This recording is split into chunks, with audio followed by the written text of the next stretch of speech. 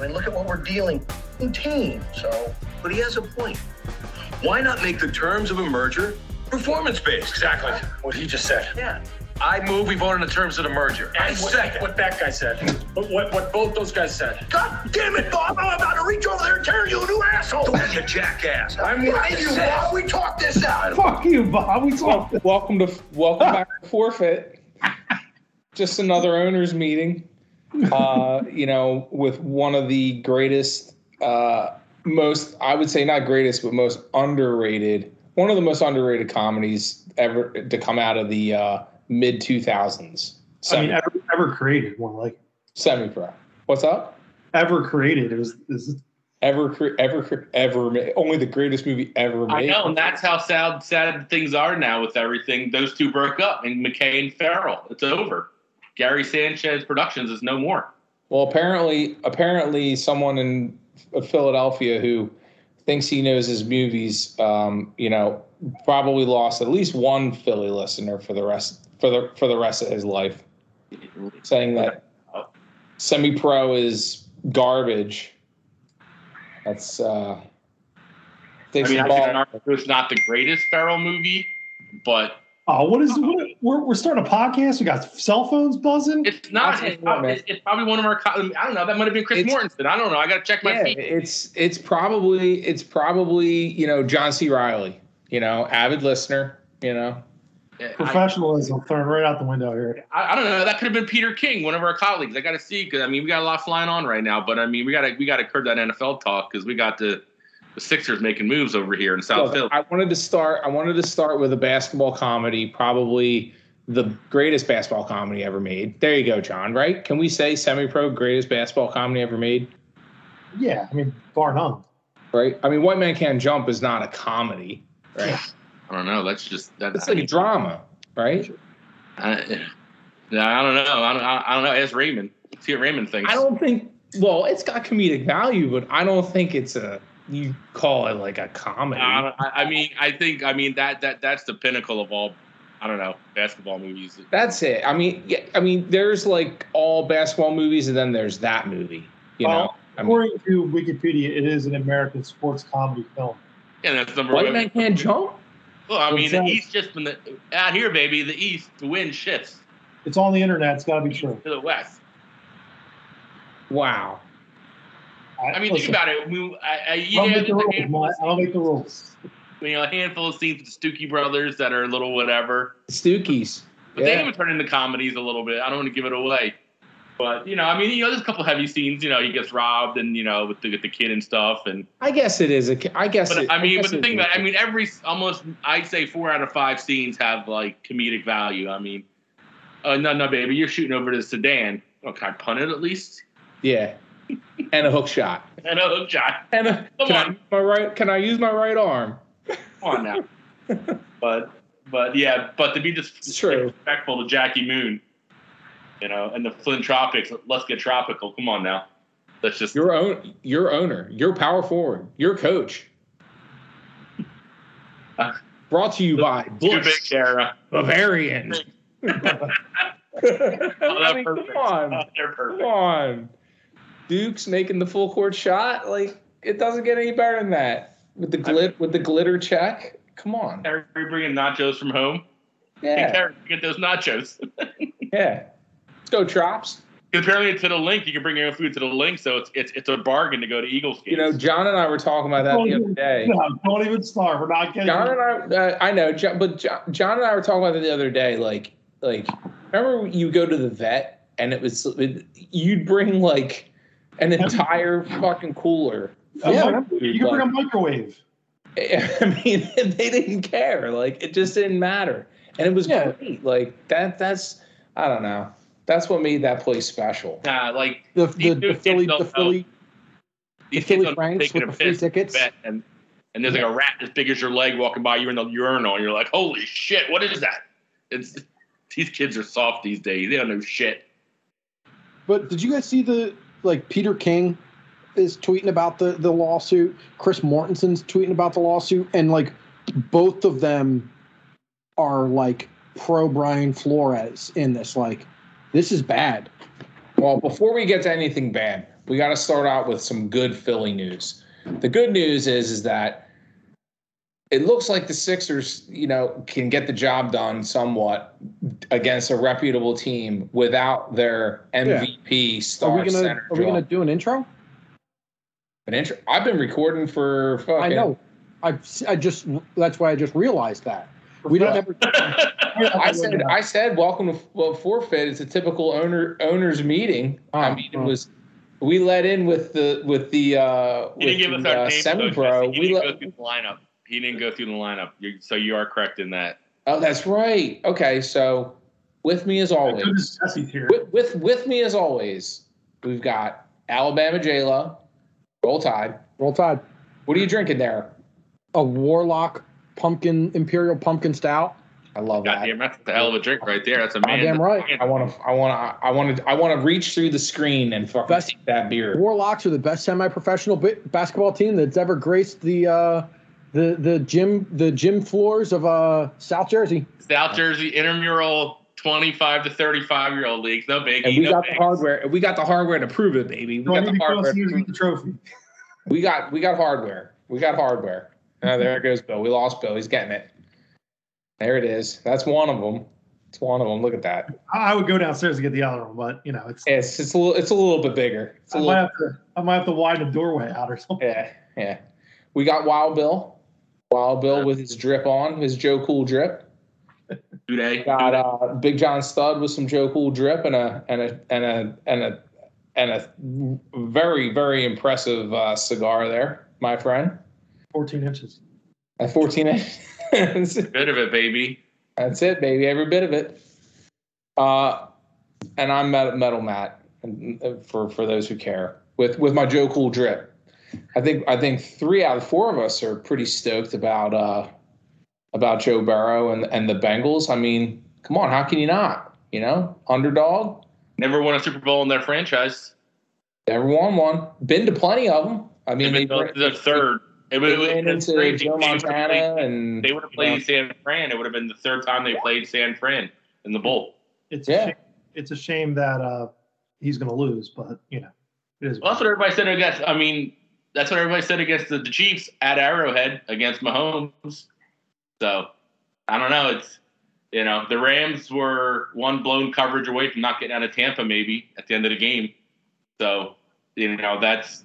I think that proved we'll get to football in a second, but if last year's Super Bowl with the Bucs going against the Chiefs proved anything, I mean, nobody had the Bucs in that game, and that was embarrassing for the Chiefs. So, and the game on Sunday, my friend, goes a lot of ways.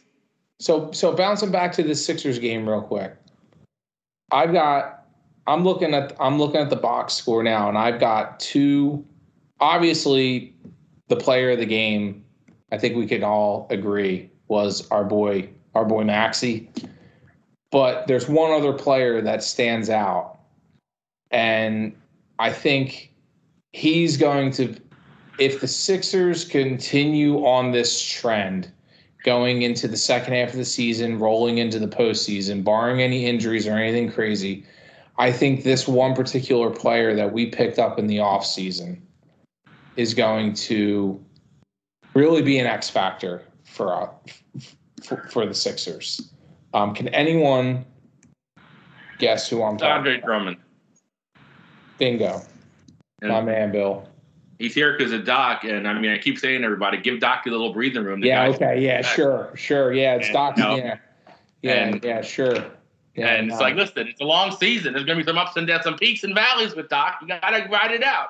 Yeah. You got to take off the heat. But Andre had 10 offensive rebounds. That's 10 more possessions. 16 points, 23 total rebounds. 10 offensive. 5 assists. He had 2 steals, 3 blocks. How many minutes played? Yeah. How many minutes did he play? What's up? 42. 42 minutes, same as Max. 42 from a 30-some-year-old backup center gave you 42 minutes. And you got, and compare it to Tobias Harris, who, now again, he did what he was supposed to do, what we're paying him for. He 31 points, 5 rebounds, 5 assists. But like Drummond, we're not paying him to fucking score. And he has more than he scored half of what Tobias had in, pretty much the same amount of time. Tobias played 40 minutes. Drummond was out there for 42. But that being said, we had no Embiid. So, I don't know. Would have liked to have seen a little bit more from Steph Curry. Well, he's had an off night, but he scored 9 in the fourth quarter, which was huge. Like he didn't have any points. But those were his only points. I mean, I know they were huge, but and again, Danny Green pretty much hit the game winner. But he's a huge bet piece. He's the kind of guy that I feel good having him off the bench. Yeah. I mean, Steph. You got to figure if Steph was 0 for 8 going into the fourth quarter, he's not going to go 0 for 8 very often. So I said Steph. I meant Seth. I get these Currys mixed up. I know. I do that too. That was before I texted him. Like, make sure you say Seth and not Steph. Yeah. Definitely a easy to mix up. Like, why couldn't one be Steph and one be like Timmy? Hey, this is Timmy. Yeah. But all in all, impressive showing. I mean, I think, for a moron of a coach that, Fight him, we won. I mean. But he had a decent strategy. I don't think Doc's a moron. I'm saying, for other people who think he's a moron who want to write him off and send him off to fucking Siberia already, I think he had a pretty good strategy of shutting down Ja. I mean, now Ja got his, but he's sick Thibault on him, and it was not an easy night for Ja, to say the least. We had no answer for Bane there. I mean, Bane kind of kept them in it, but all in all, I mean, I think the Sixers showed grit. They showed that they can go toe to toe with a legit contender. I mean, the Grizzlies, I think they showed last night a stat. The Grizzlies and the Sixers are the hottest two teams since Christmas. I think they have the two top records since Christmas. We're 15-3 the last 8. We have the most wins in the last 18 games. We're 15-3. Yeah. We were 16-16 before Christmas, and we were 11-3 in January. And the Grizzlies are third in the West. And the West, we all know. I mean, the West is. The East is better than the West, but the West has the two best teams in the league, in the Suns and the Warriors. I think Memphis is still a notch below. But, I mean, the Sixers are literally half a game out of first right now. So for all this that's going on, without 33 million fucking on our payroll playing right now, I don't know what else you can expect. And the Ben drama, I mean, and we really have. That's what I was saying. It cost 33 mil, but the other really big thing is we had no backup point guard. Shake's been out the entire year basically. Yeah, I mean, have no backup point guard. I mean, it's kind of it's been Korkmaz, but I mean, Daryl's got to do something. I mean, we can't go into the playoffs. I'm fine if we keep Ben and try to go for the big whale hunt and whatever. But he's got to, whether it's buyout market, a trade, we trade picks for somebody, but we cannot go in with Maxey as our only. And Maxey's not even a true point guard. Like, we really don't even have a point guard on the team. So it's, that's a glaring need that really has to get addressed before the playoffs if we really want to have a shot. Because in the half court, once it gets to playoff time, you can't have, you got to have guys that can dribble and create, and we don't really have that too much. So there's still some glaring weaknesses, but it's nice to see the team got fight. And they could have easily, Memphis hung around, and this is the kind of game when Memphis went up 4 with 2 minutes to go in the game, and this is a game, a team that's not strong. Memphis is just a better team when you don't have Joe, but they were down 4, and I think it was Seth or Danny hit a 3 to bring it to 1, and then we got, and it was very impressive. It was impressive to see that we didn't fold when there was that moment was all right, we gave it a good shot, but we're going to lose now. And we didn't. And so I think it's really, putting the screws to Morey to make something happen, honestly. It really is. The ball's in his court, man. I don't know. I guess I don't know what he's got cooking now. I was going to say, too, I sent a text. I saw and people don't know what it's about, but they think it's for trade reasons that Ben got vaccinated last week. He had not been vaccinated, which 1,000%. So, that could, because in New York, to go to the Knicks, you got to be vaccinated to play New York. And I think California, you have to be vaccinated too to play in California, I'm pretty sure. So, I mean, that could open up. Is Doc going to pull a Ben for De'Aaron Fox trade? Fox and Maxey in the backcourt would be interesting to see. Two legit ball handlers who go a mile a minute, run and gun. So it's just no. I think these next 7-8 days are going to be real telling, because after we play the Wizards tomorrow, Beal's out, but then we play we play like the Bucks and the Nets. Like, we play some good teams coming up after tomorrow, so we're going to see what we got. Because I mean, the Nets have lost 4 in a row. I mean, they're reeling. Who knows? Maybe they decide, all right, let's get Ben in here now. But here's the other issue now. I don't know if I want to give up Maxey and Ben to get Harden. We've got the Wizards tomorrow. Then we go to Dallas to play the Mavericks. We go to Chicago to play the Bulls. And then we're back home, our last game before the deadline against the Suns. Yeah, so we play 3 top. We play the Mavericks are the 5 seed. Suns are the best. We play the Bulls, which is the top seeding, and then the Suns, which is arguably the best team in the league. Yeah, so I mean, if we could even win 2 out of those 3, I'd feel good. If we take the Mavs and the Bulls, I'll be happy. That's what I mean, exactly. And then if we maybe don't get blown out by the Suns, but the Suns, they've never played us when Joel's playing like this. So I think that's an X factor that we're seeing. That it's all about matchups too. I mean, you're right. It's if you put Maxey on Devin Booker and try to Thibault on Booker, lock him down. It's crazy too. I mean, they're the same kind of player, so I don't know if they could be on the court together. But I just keep thinking about if Brett Brown didn't trade Mikal Bridges for fucking I already forget his fucking name. He's out of the league now. Like the poor kid from Texas Tech got an infection and we cut him. The peanut allergy guy. Yeah, what the hell is his name?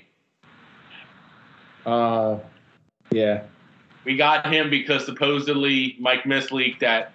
Zaire Smith. What's that? Zaire Smith. That's it, Zaire. God, I just had a fucking old man brain fart. I did too. I remember when we just try to delete these things from our brain. It's insane how the obstacles this team's been put against, and that's why I don't know. I almost feel like this is the year how the Eagles were in 2017.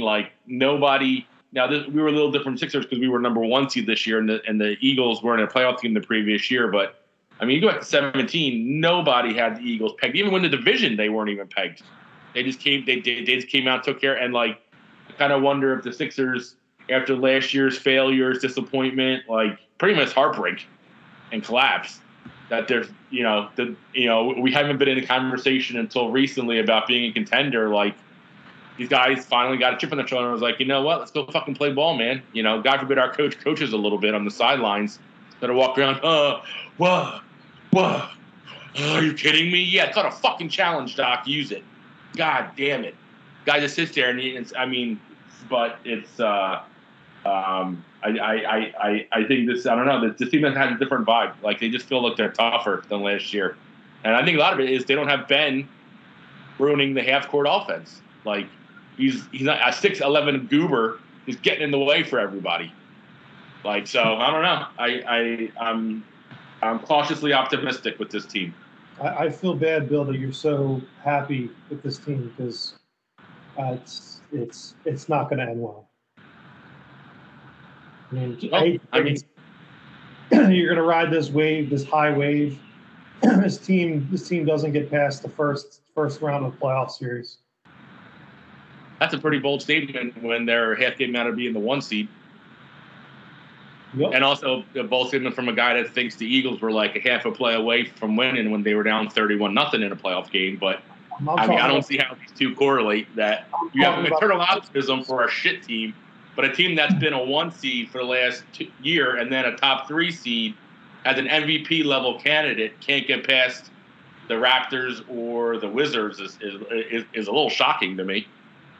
I'm sorry you're shocked. I mean, it's pretty basic that, first of all, comparing the NFL and the NBA, two different things, can't really compare.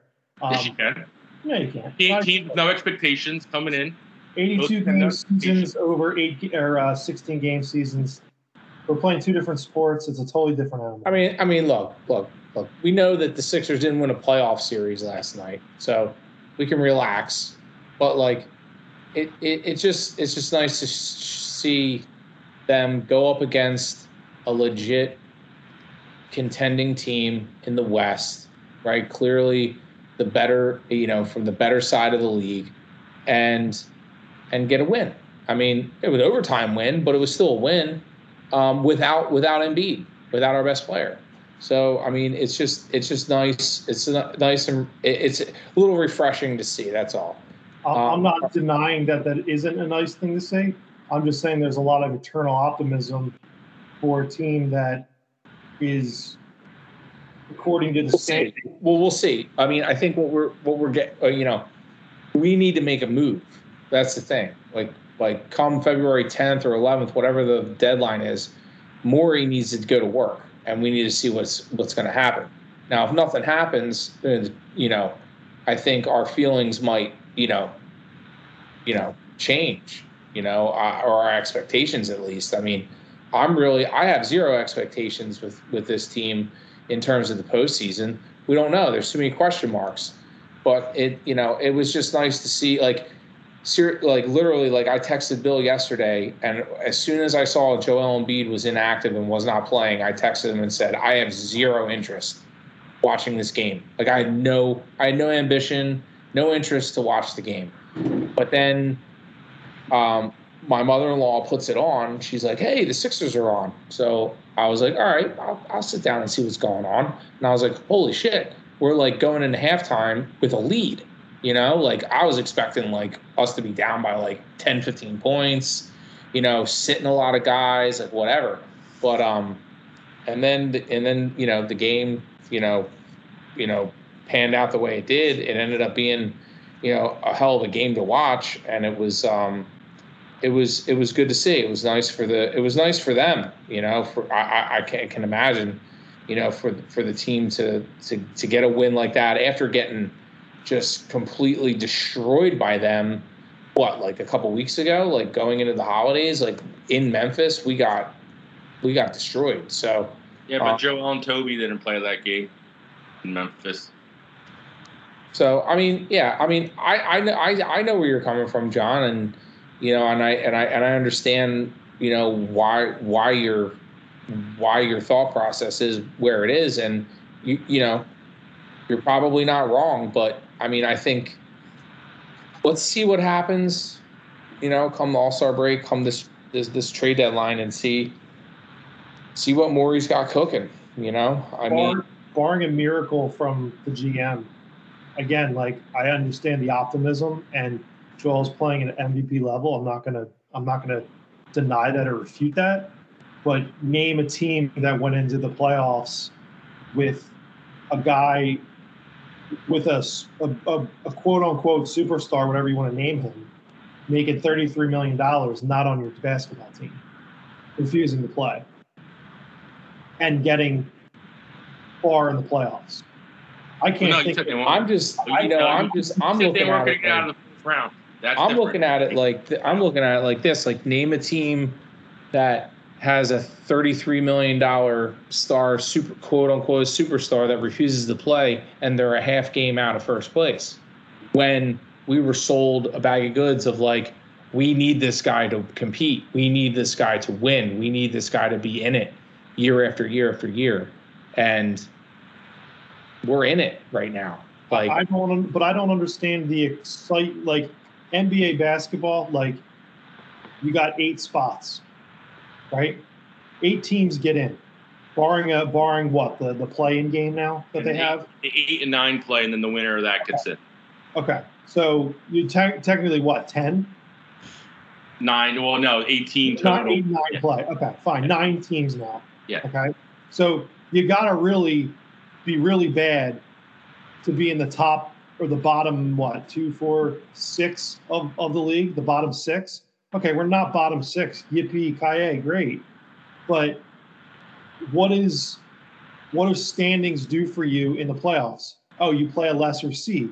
Well, okay, we were the 1 seed last year, and we play and how did that work out for us now? And we played today, the Boston Celtics and Hawks would play each other. We'd go against a team that we lost in the second round, the first round. But that's why without Bitch Simmons, baby shit soft Ben Simmons. Yeah. You know, maybe we get a guy, we trade for someone at the deadline that is a veteran guy who has solid playoff experience, who not only knows how to shoot, will shoot the ball, and not be a little soft bitch when it comes to fucking delivering and competing. So, you know, I mean, you can look at it. Never happened. Has there ever been a superstar or a player transaction trade Doesn't matter. at the All-Star break that helped the team go? Doesn't matter. Look at Joe Burrow. Joe Burrow's doing some firsts, right? I think we're talking about two different things here. No, we're not. We're talking about things that haven't happened in professional sports, and you know, it hasn't happened until it happened. So, you know, I'm not saying that you're wrong. I'm just saying, you know, what if, you know, all you got to do is get to the dance. I see what you're right? saying, John, as far as what team has. I mean, I guess the only team I would say is the Raptors when they got Kawhi and won a championship during the middle of the season. You know, that propelled them, you know, for that 1 year. Or when the Sixers got Moses in '83 and propelled them to get a chip. So, you know, and basically our Jimmy Butler year could have been the same if, you know, but we didn't play. You know, we choked in. Joel in that series was terrible in that Toronto series. He averaged 17.5 points a game on like 30% shooting. Like, that was the worst series of his playoff series of his career. If he even plays at the average level, we beat the Raptors. He played horrible.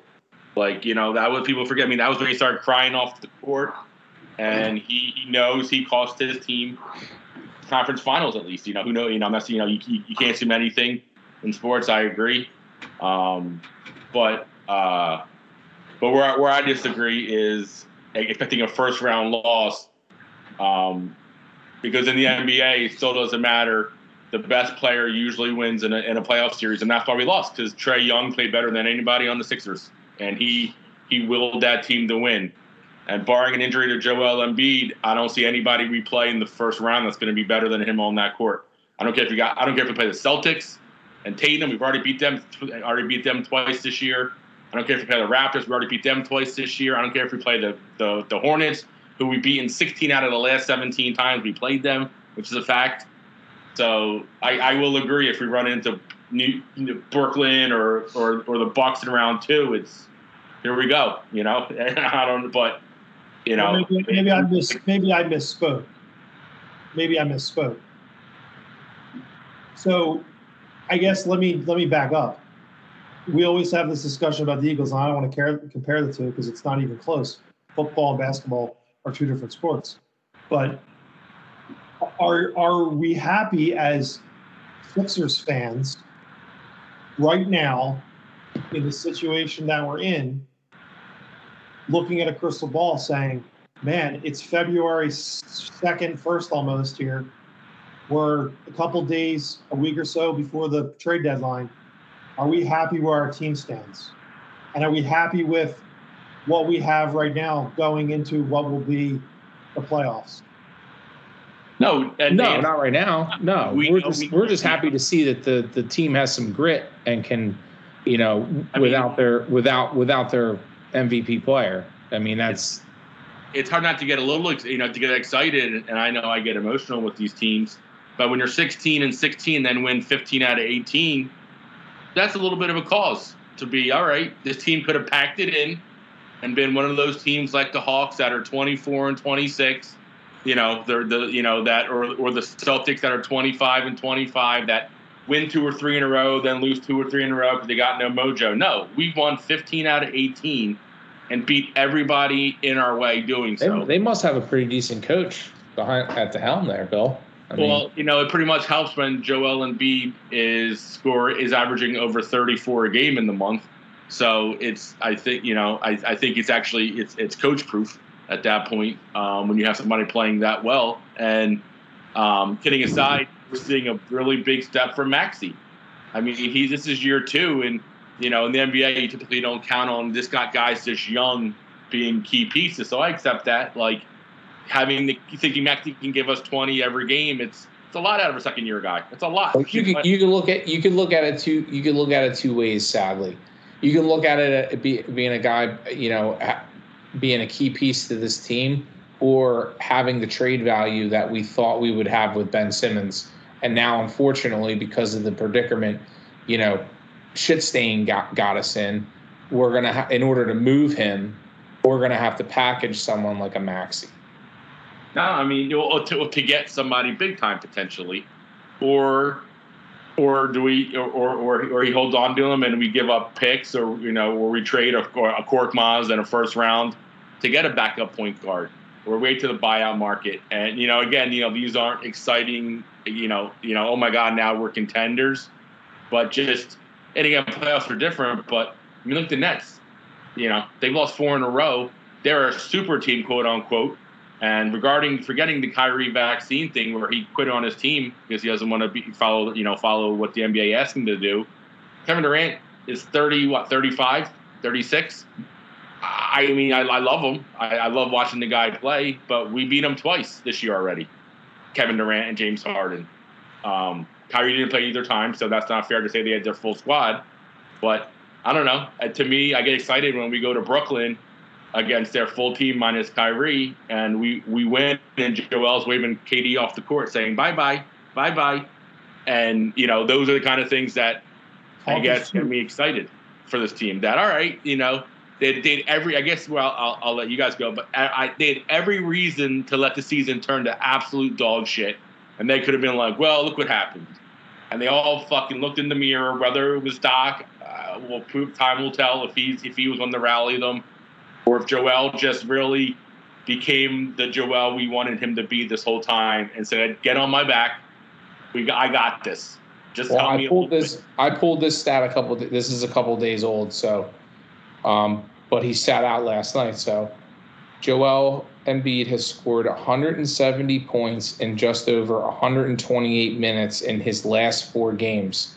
That's good for 1.32 points per minute. I don't know if we want to waste a guy who's producing like that.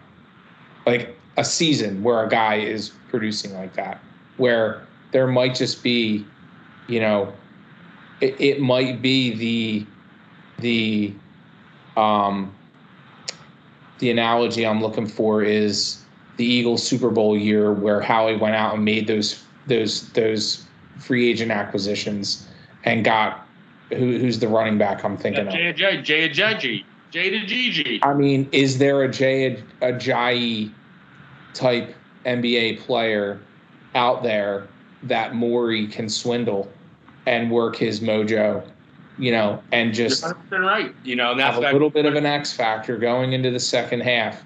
They develop the chemistry, they roll into the postseason, and who knows?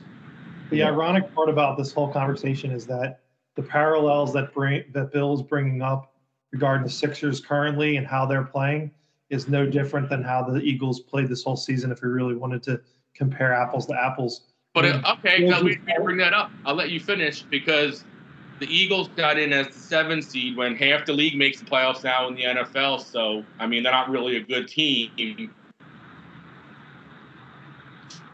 Being a 7th seed, there's no expectations, and they get embarrassed on national TV, and you feel that we're like 1 or 2 pieces away from being a Super Bowl champion, where the Sixers have risen to the top of their conference, but yet somehow are first round exit. Like that's where my parallels are confusing.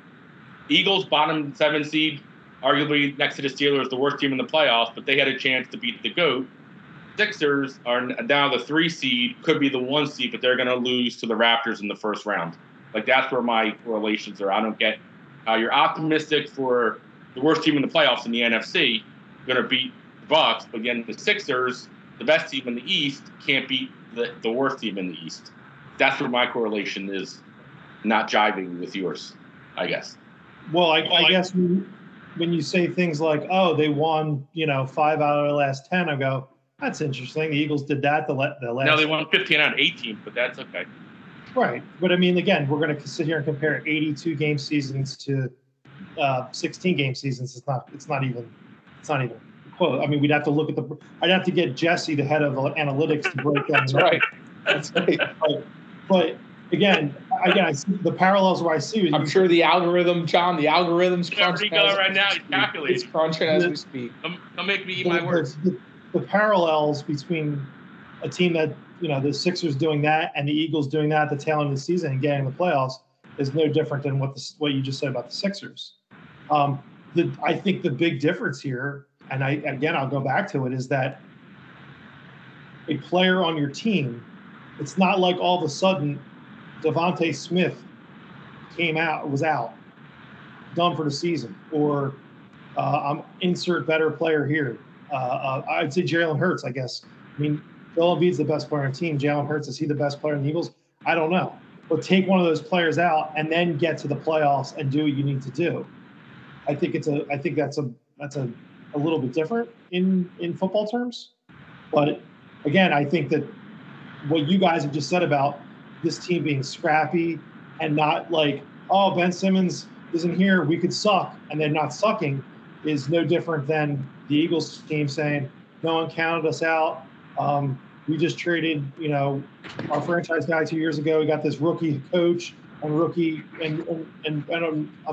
coach and rookie players, and look what they did. So I guess it's just funny how it's like very similar. Whether you agree or disagree, I just find it very, very interesting. I mean, Joel Embiid's playing like an MVP. It's great. It's wonderful. I think it's great for him. I just think that the reasons probably why he's playing that way are for I don't want to say moot points, but for moot points. I mean, if he gets an MVP, that's great. But at the end of the day, you all, including myself, would rather have a championship than MVPs. We've had this discussion before. I don't think this team is one Jay Ajayi type player away, and I don't think this team is a James Harden away. I think a James Harden helps, but I think you need a little more. You think they're a Zion away? The Zion thing is future, right? Because you only have probably 2 or 3 more years of Joel Embiid, and then you have to come out with a different plan, right? It's going to be maybe a young Maxey gets a max deal, and then you're going to be getting rid of Joel, and you're going to have something else to build around. That's the only reason why I say that. Right now, the Sixers are in a position where they need to go out and get a superstar to help immediately. If they can't do that, there has to be an option B. And that's not that person's not James Harden. That's what I mean. If it's not James Harden and it's not Bradley Beal or Damian Lillard or a proven guy, it's going to have to be a Tyrese Halliburton, a insert up and coming guy here, trade that can work past the Joel Embiid era, is what I'm saying. That's my feeling on it. Like, if you got James Harden tomorrow, does it make you a better team? Absolutely. Does it make you win an NBA championship? I think you need a little bit more. I think you need 1 or 2 bench players and James Harden, and I think you're good. But you also need that chemistry in basketball too. You all would agree with that. It's not like all of a sudden, it's just going to work out, So I said mid-season. The Warlocks didn't win overnight. I mean, well, we kind of did. We won our first league, but we're an anomaly. The Kawhi Leonard trade happened preseason. It didn't happen in season, so that doesn't count. But if someone else has another one, I mean. But back to what you said, and I didn't say they were going to win a championship. I said they had ability the chance to contend. You said they're going to lose in the first round, which that to me is mind-boggling. That a All right, team. second one. Does that make you feel better? I mean, listen. That's just being realistic. That Listen, I don't think they're going to win. I don't think they're going to win a chip this year either. But what they need to do is go out and get that value, that Jay Ajayi type person now. They need to and land the Harden in the offseason, because Joel Embiid, we can all agree, he's got 2 years left, 3 maybe, right? And if we don't get our shit together, you might as well trade him. Exactly. So you're in a much different position now than you would be 2 or 3 years ago with him. You know what I'm saying? 2 or 3 years ago, you could have made a deal for a young guy that you might have thought was an up and comer. I mean, Christ, you could have traded the farm for a Devin Booker or something like that to maybe see if it works. At this point, you're playing with Father Time. So where we can land on this before we shift gears is, what I'm hearing is, John, let's get our Jay Ajayi guy, right? Let's go into the playoffs. Let's get some experience like we wanted the Eagles to get. We wanted those young guys to get that playoff experience. And run it back. Run it back, but run it back with that superstar, you know? Morey's got to fix it. He's got to fix it. That's what I mean. Like this year, like piss on the playoffs. Or do we get lucky? It's, you know what I mean? Like, I know, John, it's never happened before. You know, I mean, we can't think of a time where it's ever happened, but that's not to say it can't. You know, so I don't know. And I mean, and to your guys' point, like about the West, like, okay, yeah, the Warriors would scare me as a team to play, right? It's like when the 2001 Sixers played the Lakers. It was like, you're playing Shaq and Kobe and that team. I mean, the Warriors team we beat twice already this year. That same Warriors team. Yeah, but the thing is, though, the Warriors have that second half of the season too to get everything clicking. 7-game seasons are much different than one games. 100% they are, and I would never argue that, but I think to say that this season is a wash, I don't agree with that personally. I think and again, I'm not saying I expect this, but I can easily make comparisons to the Bucks last year team to our current team as it's even constructed this year. And I'll give you 3 reasons, 3 players. We're missing a goon, though. All right, and, you know, you can laugh all you want. Giannis was the MVP last year, averaged 28 a game. What is Joel right now? Averaging 28 a game, leading the MVP. Oh, Number 2. You meant Milwaukee Bucks. I'm sorry. Yeah. I thought you meant Tampa Bay Bucks. Oh, no, I'm sorry. No, Milwaukee. No, Milwaukee. I'll take for a Tom Brady comparison. No. I'm done being a jerk with that. My comparison, and just, you know, I'm not holding my breath or waiting for us to happen, but I can easily see, because this is what the Bucks were last year. They meddled around in that 2, 3, 4 range. Giannis took off. I was the best player in the league. No one's debating that. That could be Joel this year. Chris Middleton was about 20, 22 a game. What's Toby? 22 a game. Their third scorer, Drew Holiday, was 16.5 a game. What's Maxey? 16.8. So when I see what the Bucks did, had one superstar be 30 a night, some nights 40. What's Joel doing right now? 30 to 40 a night. Mm-hmm. Toby, what's Chris Middleton doing? Low 20s. Every now and again pops off 30. What's Toby doing? 31 last night. Again, it's not night in, night out, but has that ability to do it.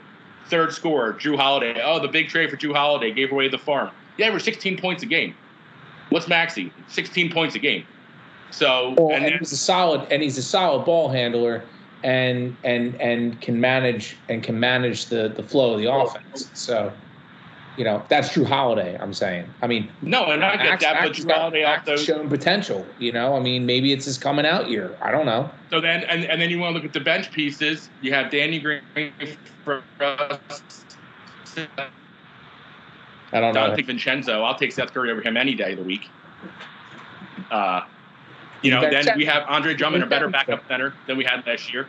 George Niang is a solid bench piece, and I agree. That's why I'm saying as this roster sits now, you're probably a second-round loss. Maybe you get lucky, make it to the conference finals if you play the right team in round 2. But there's nothing tells me to believe that if Morey does his job and gets another backup point guard, another maybe power forward, goon, rebounder, there's nothing to tell me that Joel can't be the best player in every series in the East this year. I've seen it for him for the last 20 games. He did it a little bit to start the season. I think he was a little out of shape. I think the team just had that weird mojo with Ben, and I think they finally mentally have just checked out. I think that first month or two, it was he won't really sit out or play, having to answer questions. Well, and him showing up to practice had to have been like beyond awkward. And I just think now that I'm just seeing a team that kind of has that, like that same Bucks vibe, that they have a legit superstar, and then couple guys that can put up 30. Maxey Holiday. I'm not saying Maxey's as good as Drew Holiday yet, but they're same kind of player. And then I like Danny Green, Seth Curry. I like Thibault. Like this team. I mean, Thibault's a first-team defender, and we haven't said his name once. I mean, a first-team All-NBA defender. That's pretty good to me to have arguably the best wing defender on your starting 5. So there's nothing that this team couldn't beat. And again, I mean, am I going to run out and put money on it and say it's going to happen? No, it's stupid to do that because you're right, John. 82 games, they could go 5-15 the next 20, and I'm like, what the fuck was I thinking? I'm an idiot, like da-da-da-da. But I guess it's been a long enough period, about 18 games, to say this team could have easily folded and they didn't. But it's like, you're right, there's 30 more games, and we'll see what happens. It's just I think to compare Tobias Harris to Chris Middleton, who I'm not a huge Chris Middleton fan. I mean, I think he's better than Tobias Harris. I mean, he hasn't been consistent for us ever. Since he's been traded here, he hasn't been a consistent scorer, shooter, take over a game guy, first, second option. Has not been that. Hey, if he can make me look like an idiot, which many people do, more power to him. But I think you still need that. You still need that extra guy, and with that contract and what we gave him and what we expect of him, we hope that he turns into that. But I think that it hasn't happened yet.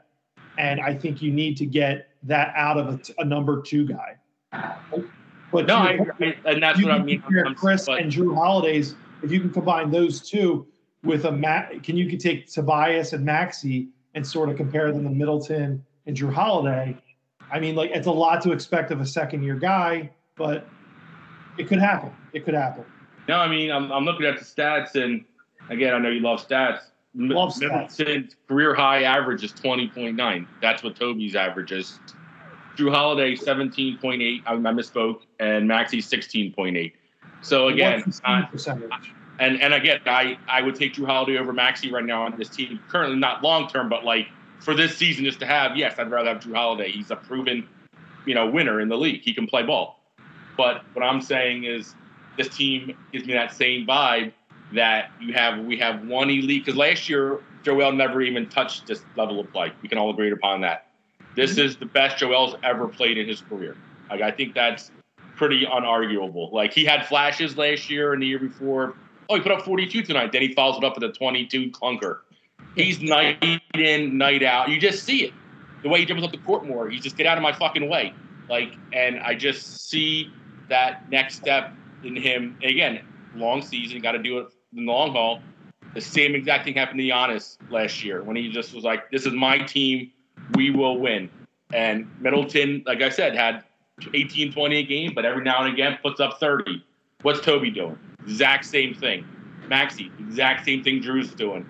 Again, it's just a lot of ifs. So I'm sorry, I know I'm repeating myself, but I am choosing to think that it wouldn't shock me if this team made a deep run into the playoffs. Like, I wouldn't be like, how did this happen? It's like, all right, they're playing to their potential. But that said, do I think we need pieces? Yes, 100%. Like, if we went into the playoffs just with this current team, I would not feel nearly as confident if we didn't get a Cameron Payne or somebody off the bench. That's like, all right, we got a guy that might put up 15 any given game that we need because, we talk about this more in detail, but the NBA, if you score 110 points, you win like 70% of your games. And I can tell you, I always say rule of thumb. I said the rule of thumb.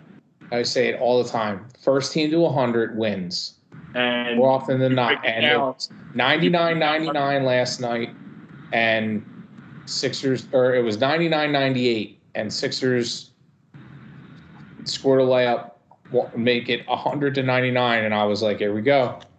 I think you're going to see in the playoffs a different scheme against the Sixers, because I think teams are much more apt to let Tobias Harris shoot the ball or Seth Curry shoot the ball or Tyrese Maxey shoot the ball than they will Embiid. I also think, if you're smart, you're going to double Joel, have him throw the ball out, and then you're going to have to hope that Danny Greens of the world, the George Yang, whatever you say his name, Yang, yeah, can hit threes, because or Seth. I mean, we've got a Curry, so.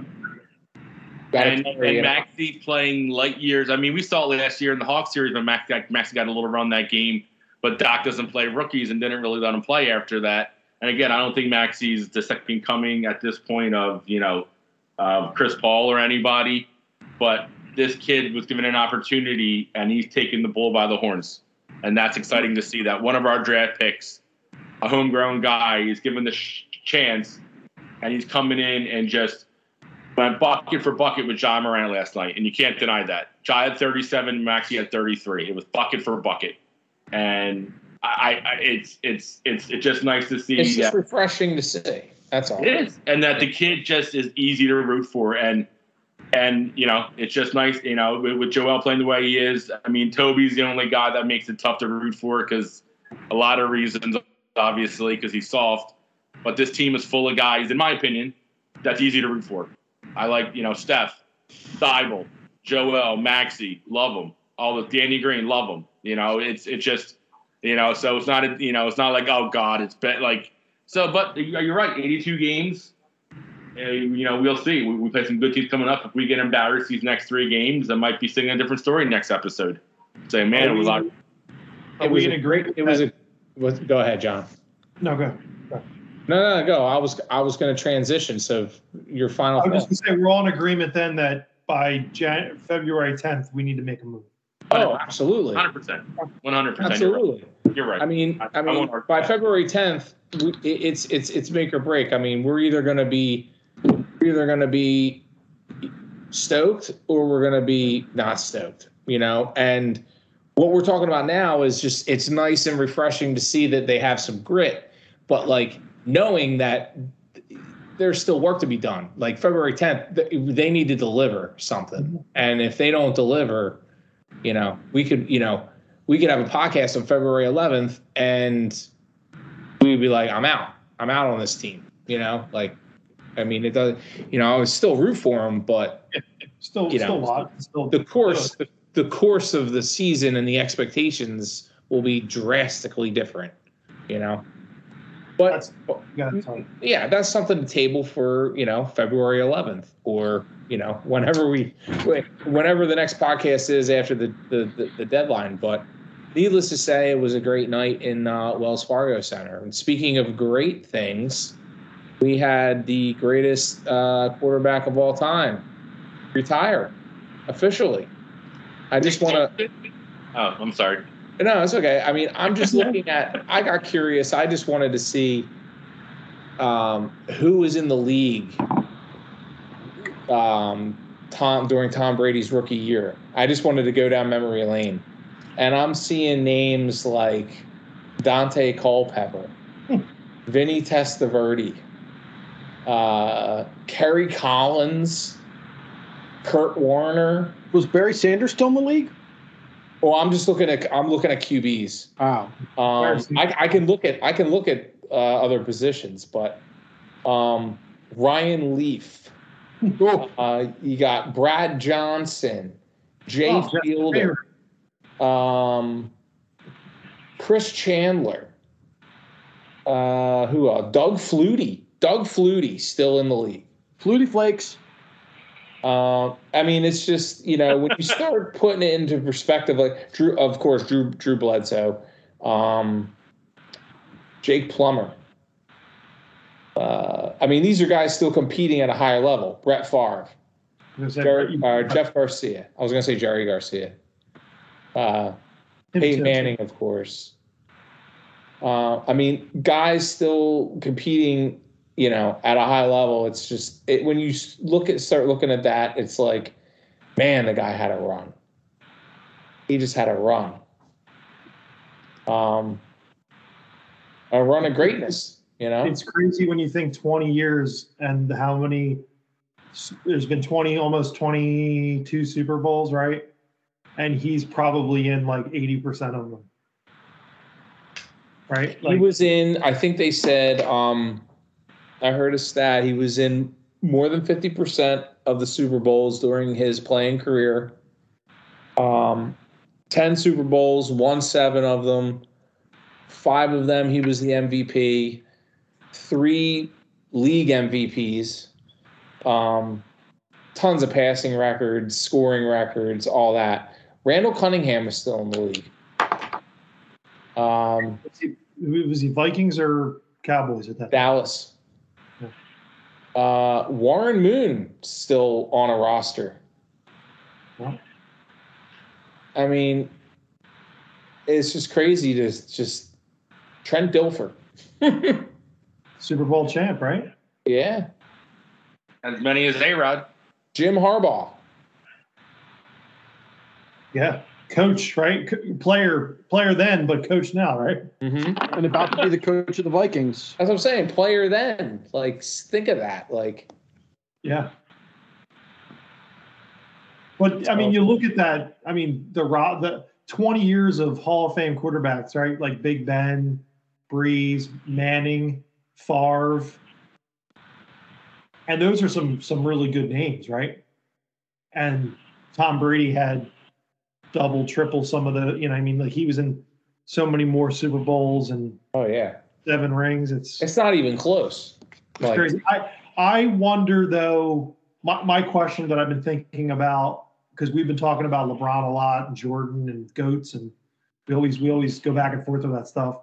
Does it tarnish his legacy to go to the Buccaneers and win a Super Bowl? No. Or does it? And the reason why I ask that is that a lot of players in sports organizations now are doing I'm done with this organization, I'm going to another one, and starting to build their super team. I kind of feel like, my opinion on that is like, I kind of feel like it is kind of like a black cloud for him. Like, okay, he won a Super Bowl, but like he had to go to a team where he picked exactly what he needed. Well, and I think that that tarnishes his. Well, you can look at it that way, or you can look at it like he had such a rapport and so much respect for these guys that like he could basically get anyone to come play with him, and they knew that like there's a very, very good chance they could win a chip. And to answer your question, Barry Sanders, Jesse, he was not in the league. All right. Well, but here's the thing with him. Before he went to Tampa, there was always that, like, is it Belichick? Is it Brady? Is it Belichick? Right. Is it Brady? Is Brady just the uber system guy, or is he really an elite quarterback? He goes to another team, and in the 2 years he's in that team, they win a Super Bowl, and they were a favorite to go play for another Super Bowl. And if it wasn't for a blown coverage at the end of that game, they're probably playing last weekend. So there's something to be said for that. Now, to John's point, he did pick, he couldn't have picked a better landing spot, and then on top of it this year, he gets even better player, like more like it's before those guys started getting hurt. He had the most talented. Well, how old was he when he went to the Bucs? He was 42. I believe so, yeah. Yeah. So at 42, it's like, all right, if I'm going to do this. Yeah, I'm going to do it. I'm going to do it. But like, you could say that, before the injuries, if you look at like the Eagles wide receivers and tight ends, and then you look at, the Bucs wide receivers and tight ends. There's not a wide receiver on our team that starts for the Tampa Bay Buccaneers. And maybe Dallas Goedert can get a start as the third tight end on that team. But Brady probably would make at least one of them look like a starter. Yeah. But that's how ridiculously deep that team was. I mean, Jesse, also we forget about Antonio Brown, the guy that was retired and then he got him to come back out. Antonio Brown was a huge part of the Super Bowl and their run. And it's if you can get arguably one of the best wide receivers to come play with you, is that a competitive advantage? Sure. Well, and Gronk. And Gronk, yeah, bring Gronk out of retirement. Thank you. It's kind of like I want to go to the basketball court and play pickup game, but I'm going to bring, 4 college level guys, and we got next. It's obviously you got the advantage. It's just think I guess I'm one of those guys where I watched a video the other night about Michael Jordan, how his career ended and how he went back to the Wizards and how it didn't work out. And it was kind of that was the part of the Last Dance that you never saw. The fact that he came back and played for the Wizards, and it was kind of it was like that black cloud. He wasn't good. He showed he could play, but what did it do? For his career, it did nothing. Okay, but you argue Brady won a Super Bowl, right? But if Michael Jordan could have picked to go to the Lakers, would he have won? Won another finals? That's just the question that is. Well, the thing with Jordan is, didn't he end up? Jordan wasn't good enough for anybody to want him. You're missing the point that Brady was still playing at an elite level, to where yes, he had the best weapons, and he wanted to stack the deck 100%, but he still has to go to the line of scrimmage, read the defense, throw the ball. It's not like you have Mike Evans and Chris Godwin and the ball just flows somehow out of behind the line to these guys. Jordan was cooked. He couldn't jump. If he could play at all, there would be 20 teams lined up to get him. He was done. Brady, nobody knew.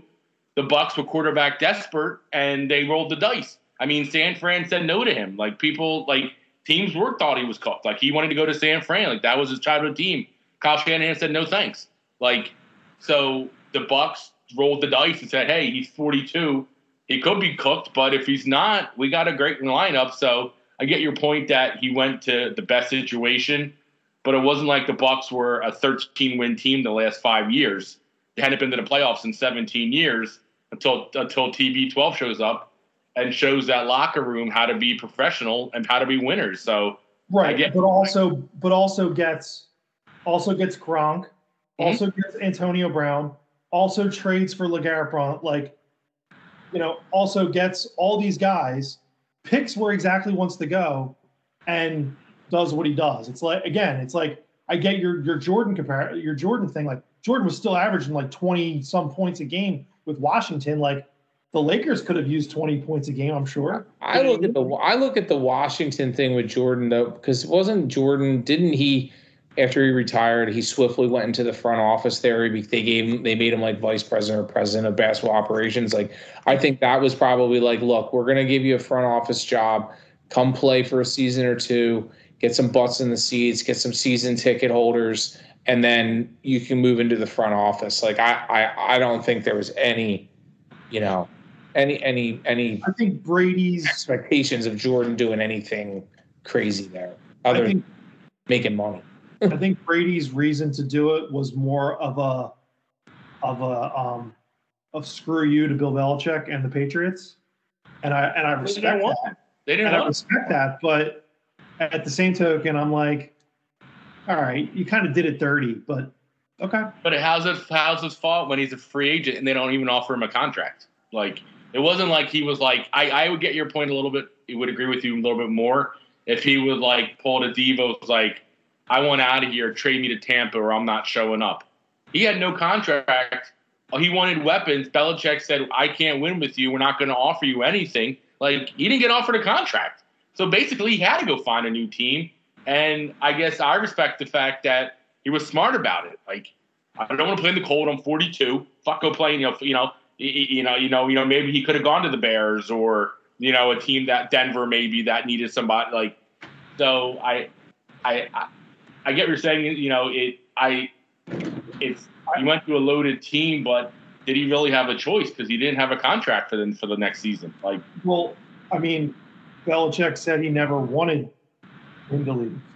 So I mean, I don't know where the honesty lies here. Tampa was. Right. I mean, it's all I know is that in 2017, Belichick. They talked about it today on Undisputed, our colleagues Skip and Shannon, that in 17, Belichick went to Kraft and said, "I want to trade Brady. Jimmy G's our guy." Brady went to Kraft and said, "I don't want to leave here. I still got it." And that was the only time in Belichick's career that Kraft stepped in and vetoed something. And Belichick supposedly told him, "If you ever do this again, I'm out. Don't ever do this to me again. This one time, I'll let you do this."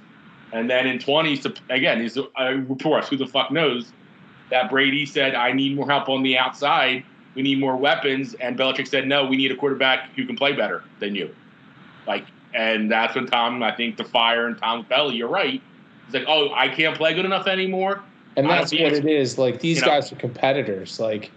And that's you. I mean, you're not going to tell. Going back to your Jordan comparison, John, you're not going to tell Michael Jordan he's cooked. And the other thing with Jordan, you're not going to tell Kobe Bryant he's cooked. You're not going to tell. Look at how Kobe ended his career. I mean, and he almost got traded. He almost at one point. No, I know you're right. You're right. Thank goodness he didn't, because I still think he's one of the. But he would have thought guys who didn't leave. But what I'm getting at is say he did get traded. He probably would have been like, "Okay, assholes, I'll show you. I'm not cooked." When everyone knows he's cooked, But luckily for Brady, he had one more good season in him. He had 43 touchdowns this year, number 2 in the MVP. And that's the thing too. Jordan went from 32 a game to 20 a game. That's a drop off. Brady threw 40 touchdowns back to back years at 42 and 40. His game didn't drop off. He's leaving. Because they were saying it before, too, is that he was very anti, I don't want to, a farewell tour. "Oh, Tom, this is your last time playing in New Orleans." He didn't want to do any of that. He just wanted, when he was done, he was done. And I think that kind of partly why he's hanging it up is 2 reasons. And I will say this, John, you're right. Because he knows he's going to lose Godwin. He's going to lose Leonard Fournette probably. They're going to lose their center, Jensen. He's going to get paid. And the team won't be as good next year. They're kind of in a rebuild like the Eagles were in 18, 19, what pieces do we have to keep and what can't we afford because they played so good. So, to his point, you're right, he's like, why do I want to come back for a 9 or 10 win team that's not going to do shit? We're not going to hang it up. And, I had a good run. And the other thing, too, is he had no major injuries. So, again, I get your point that it's, he cherry-picked his team. But, I know you've recently switched your opinions on him, but it's like LeBron. LeBron's done it his whole career. Get me that guy. Get me that guy. I want to play with Anthony Davis. Make it happen. And that's why I think you lose. And that's why I brought up the question, because I feel like you lose a little bit in your legacy by doing that. It's a much different world now in professional sports where, you said it early. You said it during a text thread that these guys now feel like they're friends. And back in the day, it was no, they're enemies. Yeah. And in football, I think they're even worse enemies than they are friends. But, I think Tom Brady just my whole thing was he did a LeBron. He went and picked a team that was the perfect place for him and brought 3 or 4 guys and helped get 3 or 4 other guys to come there. And he did what he did and won a Super Bowl. Hat tip for doing it. It's very difficult to do, but it also doesn't hurt if you're able to do that. Because right now, what would be stopping Aaron Rodgers from going down to the Bucs and bringing Devontae Adams and bringing a center that he likes from maybe another team and doing this all over again, right? I think that sort of lessens the beauty of professional sports. So then again, and I'm not this argumentatively, I promise. So then you wouldn't want Howie or like Jalen Hurts to say, hey, you know what? I'm friends with Calvin Ridley. Let me talk to Calvin Ridley, get him up here, and that's what I want on the outside. So that would bother you then if Jalen talked Howie into getting Calvin Ridley. No, it wouldn't bother me. Well, so then But Jalen isn't trying to leave to go start another team. He's at a current team. If Tom Brady stayed in New England and said, hey, Mike Evans, I'd love to play with you. You're a free agent. Come play with me. Yeah, well, what would be wrong with that? It's the fact that he left the organization he was with for 12 years and won many Super Bowls and had a dynasty, and then went to a totally different organization and said, come on, guys, come do it with me over here. It's but to Bill's point, if Russell Wilson signed with the Eagles and he was like, I can get DK Metcalf to come. I can get... It would be dirty. Yes, it would be dirty. Okay. It would be dirty. I mean, selfishly inside, you're like, yeah, awesome, but it would be dirty. It would be absolutely be dirty. Yeah, I mean, I guess I don't see how it is when the goal of professional sports is to get the best players you can around you to win, and without, I mean, there is no, I guess. It's their salary cap and their signings. If the league approves a deal, I don't know how it's dirty. It's everybody tries to get the best team they can to get together, but the reality is guys aren't going to come out of retirement to play with Jalen Hurts or Carson Wentz, but they do for Tom Brady. And I think some of it is not Brady hate, but I think Brady fatigue with somebody like yourself. Combination of the two. I think it is, and that's fair. Like you don't have to like the player, and you're right now. You can all be honest, Jesse. Would you be happy if Brady was in another Super Bowl this year? No, I wouldn't have been happy. Right. I mean, we're done. We're sick of it. He's great. We get it. It's not like he only has 2 rings or 1 ring. He's got a couple hands full of rings. It's like, all right, dude. Like, fuck off and be a dad. Like, yeah, go home. Yeah, go bang your wife. Like, go do other shit. You know what I mean? Like, but like, and it's funny to finally hear him be like, oh, I've got to do this for my family and I've got to do this for my family. It's like, bro, your kids are grown. You've already missed out on all of the shit that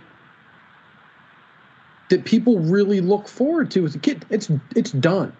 Your kids aren't, his kids are, they're almost teenagers. I think most of them at this point. Like when he got suspended, Jesse, I watched that Man in the Arena thing. When he got suspended for Deflategate, he basically just went away from football and took his oldest son to like Michigan, went to a couple of college football games, and like he was like, that was like really great for me to do that. I was kind of like, well, bro, you could do that, like, oh, that's part of being a dad. Like, of course I'm not judgmental, but I was kind of like, you're 44 now, and it's like, oh, it's such a hard decision to make. It's like, dude, like, go be with your family. You got nothing else to prove. You did it. You said fuck you, Bill Belichick. You're the man. Great. Yeah. Now go right out into the sunset. Like 5 years ago, he made enough money between him and his wife that, his kids won't ever need to work. His wife's worth twice the amount he's worth. Yeah. His wife's worth like he ain't hurting. Yeah, like 50. She's worth 450. Let me tell you something. If I had a wife that was making 3 times the amount of money as me, and she was like, you need to be around more. Yeah, I'm gonna be around more. Like, I think everything you're saying is true. And and he might be the GOAT on the field, but is he the GOAT dad in the home? Probably not. But maybe maybe the bell went off. But maybe the bell went off for him. Maybe he saw the light and was like, hey, I don't want to miss my kids' middle school graduation and my kids' high school graduation and my kids' college graduation. Like, I just Googled his kids. He was just, Tom wishes he was there more for his kids. Like, motherfucker. Like, so it was probably written by that guy that Bill sent over earlier. So his kids are 8, 11, and 14. So like, he missed he has a child with that actress. Another supermodel. Smoke bombing. another supermodel. But like, huh?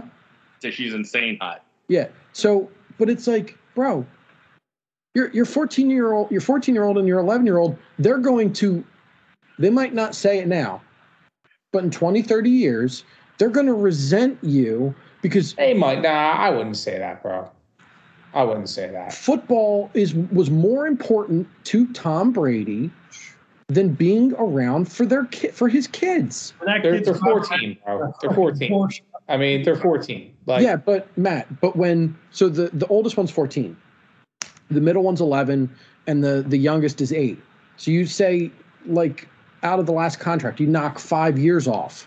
Now you're talking about, well, I mean, a 3-year-old, 6-year-old, and a 9-year-old. Like, that's, he's a professional football player, the greatest football player arguably in the world. So he was that boy, Jesse. He was doing what he was doing. I mean, it's better that he comes to it now than like say like now to your point, Jesse, like if he's doing what Drew Brees is doing, which I think Drew Brees, I don't know what the fuck he's doing. Like, there's a guy who needs to be there for his family, but instead he's on every goddamn commercial, every fucking pregame, postgame, fucking halftime show. Like, go the fuck away. Like, I'm tired of seeing fucking Drew Brees. Like, well, nobody gets on talk about fatigue. I'm sick and tired of fucking seeing Drew Brees. He's everywhere. Like, oh, I want to retire to be, they all say that. Like, it's time for me to spend more time with my family. Go be with your fucking family then.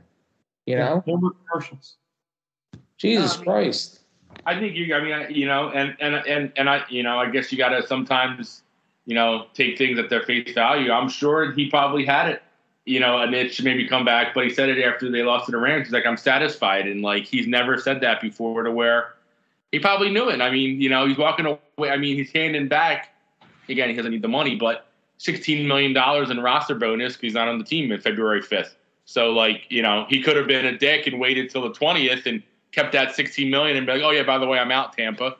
But he didn't want to hurt the Bucs, and now they can take that money off their cap for next year, and that saves them. That's like huge for them. So I guess again, that's coming from a guy again who's got a supermodel wife who makes 4 times as much money as he does. Get that, but then that also goes to show too, and I understand the TB12 that Brady got his money. I understand that from I agree, Jesse. I'm sure Kraft made sure Tommy got some extra money from, TB12.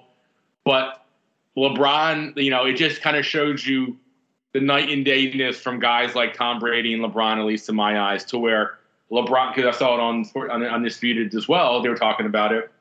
Now LeBron's pitching to Pelinka and the Lakers that he needs another all-star shooter, and this is bullshit, and this, that, and the other. Well, he demanded a max contract to make $45 million a year to come there.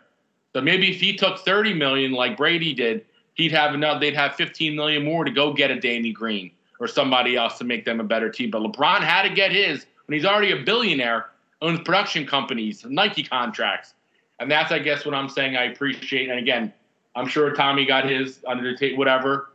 But at least on paper, he did what was right for the team to make sure they could sign an extra linebacker, an extra D end. Look at Aaron Rodgers in Green Bay.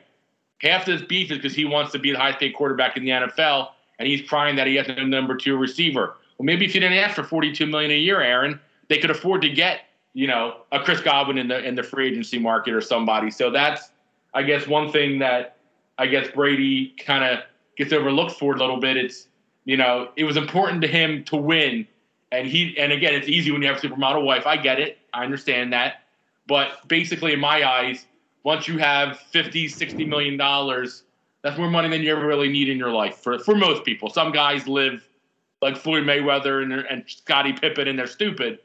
But for the majority of people who are smart, when's enough's enough? Well, I want my bag where I can get it. Well, then I guess winning isn't really that important to you, because when you're Russell Wilson and winning's all you care about, and he's upset that they don't have a D end and they don't have a tight end. Russ, you made $38 million. That's 22% of the salary cap. So how can you be upset you're not winning when you take up literally over 20% of your team's available money to spend? So that's why, I guess, with guys like Brady. Probably why Tom Brady left the Patriots. Well, no. Well, they wouldn't even pay him that kind of money if he asked for it. But I mean, the Bucs. Tom Brady, he made $27 million a year as the Bucs. I mean, that's Jimmy G money. You telling me that guy is greedy? No, but he got it. He's like, what's another $8 million going to do for me when I can maybe win and give that $8 million back to the Bucks? And that's what I'm saying. I guess he really didn't take a hometown discount to go to the Bucks. Let's just, I mean, it's relative to the average of a quarterback salary, right? He's not making the top money of. I'm trying to think who makes the top. I think it's Mahomes. But right now, I think okay. Mahomes, all those guys. Right. He's not making that top tier money. No. But that was because, I mean, Mahomes got in at a certain time and signed that contract. They locked him up. I mean, Brady's making 20. You said 28, 29. I'm looking at the numbers right now. That wasn't a hometown discount, I guess. Yeah, it wasn't Mahomes' cousin's money, but he's still making a pretty decent penny. I mean, in 19, his last year with the Patriots, that was the most he made with the Patriots at $23 million. And that's what I'm saying. And you're telling me at no point he wasn't a $30 million quarterback for that team? Yeah, I mean. So, yeah. And that's what, Nick Folk got $25 million from the Jags in 2019. Dude, they funneled money through the TB12 company directly back to the Patriots, and the NFL did nothing about it because it was the golden boy Tom Brady. It was I'm Googling articles on it, like people saying it's as plain as day. You just have to open the books up and look at it. So now that you know that, right, and now we all understand that, and then you add in the other bullshit that the Patriots did, and I'm not sitting here and saying that Tom Brady is not the greatest. I'm not taking that away from him. Mm-hmm. But does he have a little bit of tarnish on that gold statue? Yes. I would say yes. Yes. Yeah. The Flakegate happened because he didn't come out and say, no, I didn't. He said, I don't think I cheated. That's not a no, Tom. It's a yes or no question. Well, I don't think I did anything that was wrong. Again, it's a yes or no question. But my point, too, is, and it could lead into the whole Dolphins thing with Stephen Ross a little bit. It's, well, if everybody knows Brady did that, why doesn't Patrick Mahomes start PM 15? I want a PM 15 clothing line for hats and sneakers, and pay me $25 million a year as Chiefs, and then have the Hunt family funnel money in. Like, because guys don't want to fuck around with that. They're like, I want my money. Give me my money. I'm not. And again, it just shows how calculating and cunning Tom is, and the Patriots were, and Belichick to be like, all right, we'll keep you happy. We'll get cracked. And I was trying to be funny with that, but I do agree that it's definitely very questionable, if not wrong. But is it against the rules? I don't know. I mean, for a team to invest in a private company that a player owns. I mean, again, I'm asking the question. I don't know. No, Bill, they didn't invest. They didn't invest in the company. They back-channeled. They back-channeled it. They had an office at the stadium, and the team paid TB12. Yes, but they can say, but if you wanted to have your audit, they could easily say, oh, well, that $15 million Kraft gave me, $5 million was for marketing. They want to be a partnership. Like, they could have made a paper trail to show that wasn't just a paycheck. So again, I'm not saying that makes it right, but they did it in a way, and I think that's what some of the frustration with Brady is he got away with more because he was just, I don't want to say smarter, but did things that he couldn't get caught with. I mean, and he did with the Flakegate, and that's why they threw the book at him for 4 games. And again, I'm not a Brady advocate. Does that? But you just said earlier, like, he took a hometown discount, so I wish other people could do that. But Jesse's point is, like, he actually kind of didn't. It was kind of like sneaky and kind of like slimy, and they were able to get a competitive advantage because of it. I'm surprised more teams didn't, one, that's what I'm saying, Jesse, raise a stink about it, or 2, do it. Like, that's what I mean. And who knows? Maybe Goodell's like warned everybody that if anybody does this again, we'll come here again. I'm not a Brady advocate as far as is he the cleanest guy in the world? No, I think. The Flakegate showed it. Belichick video, recording practices and shit.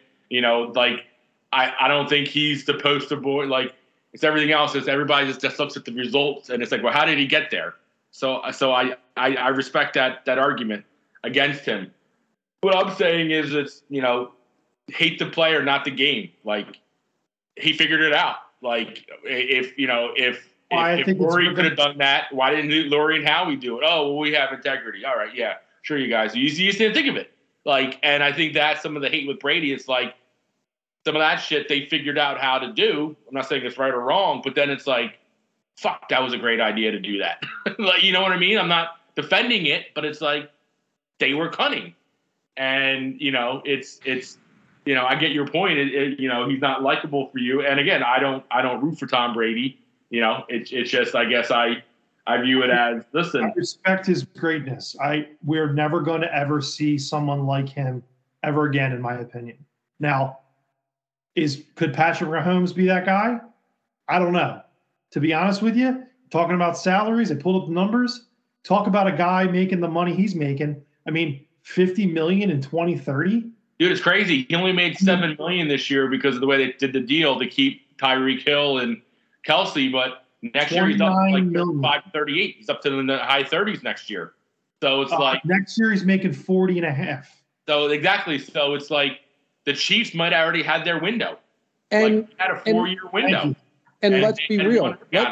Let's be real. Mahomes, like that game, there were drives that he looked like the best player to play the game in years. And then second half, they were two different guys. And then, like that last 5 minutes you're watching, especially like that last drive, you're like, what the fuck are you doing? No, you're right, dude. And then he fumbled that last one. He got lucky that they even tied it. Like, because in second half, he was, after that first half play that the clock ran out, he was 9 for 20, 55 yards, and 2 picks. That's a $40 million quarterback. Well, and we got that on our roster already. The weird thing is, like, quarterback salaries have gotten so ridiculous at this point that for the integrity of the game, one of two things has to happen. Teams have to just be like, we're not going to pay them. 100%. Or you need to have an exemption for the in the salary cap for the quarterback, because Jesse, look at the model though now with Burrow, Mahomes. You need to hit on a young stud on a rookie deal to where you could stack your lineup and hope that year 2, 3, 4 on his rookie deal, you get to the bowl. Like, I mean, because we had it with Carson. I mean, we had that with Carson too. Carson's making $5 million a year as a rookie. Howie loaded up on, he brought in Chris Long. He brought in Torrey Smith. He brought in Nigel Bradham. He paid Jay Ajayi to get him up here because we had the money to. Once we started having to pay Carson $38 million, we saw what Howie had to do with getting league minimum guys, and it's a coin flip with those kind of guys. Like Anthony Harris was supposed to be, he's going to be a linebacker, a steal. He wasn't on the team after week 8. He got cut, and that was our big linebacker signing. The bigger thing is we still don't have cap space because of the bad deals that they had to take. Because that was all in 18, and I get that. In 18 and 19, we went all in. But like we don't have cap space this year. We're not going to have we're going to have a good amount next year, but we should have more. Didn't you say we have $44 million now for next year? Yeah, but if you look at we have the second most dead cap in the league next year. Yeah, and I guess I'm thinking about it more after we argued, and I guess even though I'll probably never stop my Howie stance for multiple reasons, I respect what we did when we thought we had a window. In 18, he just missed on everything he did. Like, and that's the only thing. It's like, and I guess I'm okay. Like, and that's, I guess, to correlate that with the Sixers, I promise I won't go down basketball road, is that we can't sit on our hands. The Sixers can't sit on their hands. Like, you got to try to go all in now because the window could be gone next year. Well, so I respect Howie that he noticed that, but it just, unfortunately, we whiffed on a lot of players, which sucks. I mean, and look at the Phillies. It was the same thing. Like, that window was open for what, 3 years? And then it was shut. For Phillies, we won the East for 5 years in a row. But, it was like 08, 09, and then... The year we won it, nobody saw us winning it. 09, we went back to Cliff Lee. 10, we signed Holiday. And then we got Roy Oswalt. We had the 4 aces. You're right. We had that 4-year window when it was like, all right, we need to go win at least one more chip. And then it all fell apart. No, it did. So, and that's why. Has everyone here been to a casino? Yeah. Ever played blackjack? Maybe. I mean, did you ever hit on a number and get all your chips? you ever think about rolling that same bet back again and trying to double your money? That's the gamble that we're all talking about. Yeah. Well, it's If just you hit, you won, you got the money. Are you willing to take the gamble and the risk to throw it back on and let it roll again? well, the frustration with Howie was more than anything was he got it. It wasn't just that he got a couple moves right in 2017. He got every move right. He got so many moves right. You lose your starting quarterback. You lose a Hall of Fame left tackle. You lose a Hall of Fame running back. You lose guys left and right, and they're still like, fuck it, let's just go win the Super Bowl. And they do it. So it's like you roll into that next year, you're like, all right, we got our guy back. We're going to do this. We're going to do this. We're going to do this. We're going to do this. We're feeling good about what we did the last year. And it's just like a giant wet fart. And you're just like, I'll start with Mike Wallace blowing his knee out that first game. It was like, Yeah. Shit. and it was just so, yeah. I mean, go back farther, Jesse, when Chip Kelly traded away a lot of talented players on this team. Mm-hmm. And he was left with this, and he had to be creative. And luckily for him and the organization, I mean, listen, I know we kill him, but it's That's debatable, John. the team That's that debatable, what you just said. what? That Chip traded away guys and left Doug with nothing when he signed Darren Sproles, when he brought in Malcolm Jenkins, when he got Zach Ertz, when he got I'm primarily talking about getting rid of your number one receiver and your number one running back, which is absolutely unheard of for any team to do. And get pennies on the dollar back for both of them. Well, here's the thing I would disagree with on both of those. LeSean already got paid his big deal from us. He was in his 8th year. And yes, he had two, maybe 3 years left. And again, DeMeco was a bad signing, but nobody really pays a running back a third big contract. So Deshaun, I can agree with that. He wasn't cooked. That was more a culture thing. But LeSean, I don't know. I don't know any team that gives the guy 3 big contracts because he got a big contract from us too. So I get what you're saying. He was still our best running back. He was still a top 5. I get what you're saying for sure. But look at Dallas and DeMeco. They didn't even give him 1 contract. They let him walk. So it's and he led the league in rushing the year before. So I guess it's one of those. I didn't even cut you off. I know what you're getting at, that the team lost weapons, but I do feel Doug got a pretty solid team in 16 because you had Kelsey, you had Lane Johnson, you had Malcolm Jenkins, the heart and soul of that defense. The bones were there. The bones were absolutely there. Yeah. So and how did a good job filling in the pieces. Yep, it was hitting on guys like Chris Long, and LeGarrette Blount and Patrick Robinson. I mean, great signing. And not to mention Patrick Robinson, but again, as much as we shit on guys like Nelson Aguilar, he had a monster year. No, he did. Corey Clement, an undrafted running back. Jake Elliott he traded for from the Bengals, or picked up when the Bengals cut him. Picked up Jake Elliott. I mean, that was big. Yeah, I mean, there was a lot of things that went into that, and again, luck has something to do with it. I don't disagree with that. That's why that's why you look at the teams that are in the Super Bowl now. You go LA and the Rams. I'm sorry, the Rams and Bengals, and you go, all right. Well, there's sort of 2 schools of thought, right? It's the storyline. It's the Rams who basically went out and said, "Here's a blank check. I want to build my team off of not rookies, but I want to go get veterans.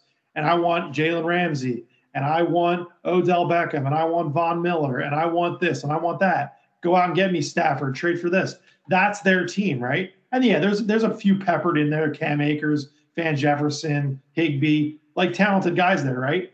But they went out and got most of their guys. Their core guys are guys that they went out and got in free agency or traded for. You go over to the Bengals, and it's okay, they've sucked for how long? They drafted Burrow number 1. They got Mixon. They got Chase at 5. Higgins the year before. Higgins, and peppered in a lot of those guys. Okay, who do they go out and get free agency-wise? Eli Apple. I can't tell you anybody else. I can't name anybody else on their team. a lot of it's homegrown. No, So it's Jesse like Bates. funny how it's like two different schools of thought. They both got to the No, same. they signed their defensive end, Hendrickson. He was their big signing the offseason, and he was a top sack guy, and he's a top sack guy. But no, I mean, they're not littered with all pros. They're not, Right. you know. Yeah, you they know. didn't go out and get, I'm trying to, anybody. They didn't trade for Von Miller. They didn't trade, No. they didn't trade for Fred Warner, like a top linebacker. They made a couple moves in the offseason with the money they had, and then they peppered in veterans like Howie did. Yeah, I mean Trey Flowers, Vernon Hargraves. Vernon Hargraves was like shunned from. I mean, he got traded to two teams. He was supposed to be really good. I mean, I'm just looking at some of the guys on their roster. I mean, their kicker's a rookie. McPherson, yeah, 5th round pick. And he looks like a stud. So it's like, No, and you're right. It's you got to have that core, and you got to have 3 or 4 veterans you pay league minimum on improvement deals that prove it. that okay, this guy can start, and that's what Howie did. I mean, I still feel, and that's what made me mad about 18 is when we let LeGarrette Blount go. When LeGarrette Blount was the heart and soul of that backfield, and literally was that thumper to this team, and then we let him go. We let him go back to the Patriots for a league minimum $2 million again. It's like those are the things that infuriated me with him. oh, that was the Lions. He went to the Lions. Okay, Lions. He got league minimum though. He didn't get paid. He got paid. He got a contract. So we could have paid him what we had when the guy ran from 100 yards a game in the playoffs for us and had a touchdown. And again, I get it. You can't pay everybody, but like certain guys, you got to. He got $2 million. He got $2 million, but That's league minimum. So or just above whatever it was back then. But I guess that's where my questions for him started showing major chinks. It's like, all right, you did great in 17, like Jesse said, but then in 18 it started. Sorry, Bill. I had to interrupt you. That's the most he was ever paid in his career. Yeah, for 1 year because he basically He never made more than that kid. He punched that kid and that ruined his career coming out of college. And he was like a 3rd round pick or whatever from Tampa. Tampa drafted him, and he just said he was buried behind Doug Martin in his career for a while, and then he went to the Patriots. But I guess my point is it's you held on to Darren Sproles a year too long, but you let LeGarrette Blount go. It's like shit like that. Like you let Torrey Smith go and you brought in Mike Wallace. And again, not his fault he got hurt, but like those are the little things that like. But now I guess, and if you want to call it luck, you can call it luck. Or you can call it not, I guess I want to say it's not fair to say he's not managing the roster properly, but, I guess it's I don't know if Doug who had to say, but it's like, why wouldn't you want to hold on to guys that you can afford to help you win a championship? And again, I know you can't, hold on to guys too long. I mean, that was one of our strengths with Joe Banner, but at the end of the day, it's real simple. The exception, even Mahomes' Super Bowl year, you got to have lucky guys, but then you got to have quarterbacks that can play at an elite level, and Nick did for those 2 games, and we won. Yeah. Joey Burrow is not playing lights out, but he's not making mistakes, and he's making big plays when he has to. Same with Matt Stafford, not playing lights out. He had, I think he had at least 1 pick yesterday or a couple of days, but he should have had 2, obviously. But on those last drives, he made money throws. And that's how you win in the NFL. When it's go time, and Jimmy G didn't. He had a chance with 2 minutes to go and didn't. And it's like, minus him, I don't know of any Super Bowl team in the last however long you want to go, maybe since the Rams and Jared Goff in 18, where both quarterbacks in the bowl weren't like top level guys. So I guess that's still the secret sauce in the NFL. It's unless you're the Giants, you have an elite defense and a guy like Eli who's a game manager, but But then you have guys like Odell, who I go back to the LeBron effect and go, oh, you know what? Well, I got traded here. First of all, they gave me some money, and no, he was playing off the Giants contract, I guess, because didn't the Giants give him a shit ton of money? And then they did for the Browns, and then the Browns. So he's like, I'm at the Browns now, and I'm like, nah, you know what? I don't want to play there anymore. But I'm only going to go to a contender, so I'm either going to choose the Packers or the Rams. It's like, okay, LeBron, like. No, I agree. It's not, and that's, I guess, It's taking the purity and sanctity of the game away when things like that happen. Like in NBA, there's buyouts. It's like, oh, they all of a sudden some pretty decent guy gets traded, or an old veteran who could still play gets traded. Like, nah, we're going to settle with you, give you a buyout. And then what do? They ultimately go to the top 2 contending teams in the NBA. No, like, people have been saying it for years. Free agency ruined professional sports. It's that simple. The system is broken. Should players be able to be mobile? Yes. But the current system makes it a bounty league in every sport, no matter what it is. Even the Sixers now, they're willing to. They're over the luxury cap tax, but you can only go over so much. So it's like they're not playing by the rules. Really, they're spending more money than you're supposed to, and there's actually a limit. You can't go over a certain amount. Even the Warriors did it with KD to win a championship. Nobody shit on them for paying the luxury tax for those 3 years. Because why? Because we like Stephen, Clay, and KD, and I like them too. But it's like anything else in life. We pick at the people we don't like or teams we don't like, and then the ones we do, we justify their wrongdoings. Like the Rams right now are basically the Bucks are like the Rams, kind of how they are. You're saying they added Gronk, Leonard Fournette, but the Bucks drafted Mike Evans, Chris Godwin, Cameron Brate, O.J. Howard. So their team was already in place. The Rams just literally picked and poked from everybody, and then there are the darlings. Oh, my God, look at Sean McVay. We love Matt Stafford. He's a Hall of Fame quarterback. Well, what do you mean? They colluded in Mexico while he was under contract with another team. But since it's Matt Stafford and he's a nice guy and, we like him and we like Sean McVay, it's okay. But then Deshaun Watson can go on a boat with Stephen Ross, and it's like, oh my God. They wanted to have me meet with a quarterback under contract. Oh, there's another lawsuit coming. It's like, wait a minute. That's what – because you said it. Well, what did Matt Stafford do? The same fucking thing.